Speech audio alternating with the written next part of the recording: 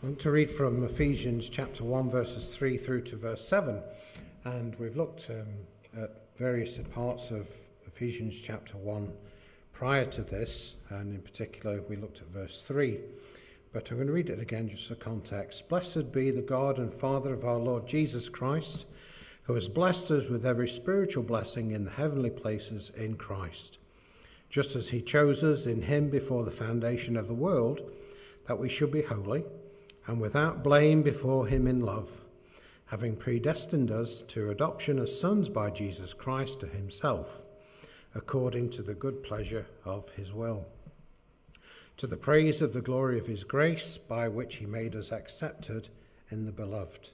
In him we have redemption through his blood, the forgiveness of sins, according to the riches of his grace. Now this passage in Ephesians, stretching from verse 3 through to verse 14, I believe, is possibly one of the most beautiful passages that's in Scripture. Scripture always has its own beauty, of course, but just the structure of the words that Paul uses is something that is extremely beautiful. But before we look into it, I just want to consider three things. First of all, number one, we are entering into holy ground when we look at this passage in Scripture. We truly are. We're delving into things that belong to the wisdom of God, things that we cannot always apprehend in our lives. So we need to be careful how we tread when we come into the presence of God, when we look at these words. The second thing is that one of the recurring expressions is that this is for God's glory. That's why these things were done. They were done for the glory of God. I'll talk about that again in a minute.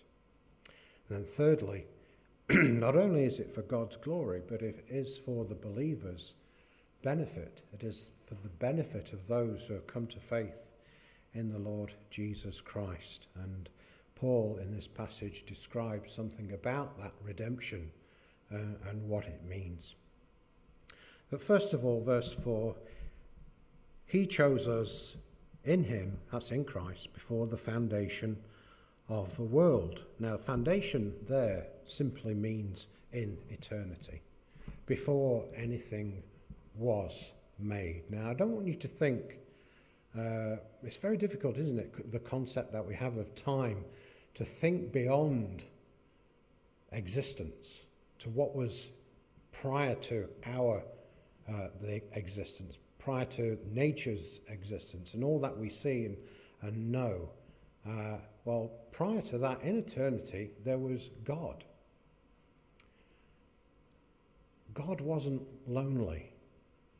He didn't make the world and all that's in it because he was lonely. You need to remember that God is three persons: God the Father, God the Son, and God the Holy Spirit. And there was this relationship, this nature between the three in one that surpasses anything that we can think of. God was not lonely because he was in this relationship within himself, and it surpasses our thoughts. When I was a child of 11, and one day at school, during one of the teaching periods, one of our teachers was sick, or for some reason wasn't in attendance. So the headmaster came in, and he had an hour or so to occupy. So he started off with a question. This is around about 1974, and he asked us, what's going to happen in the year 2000? Even then, back then, they were thinking of the millennium bug and all that.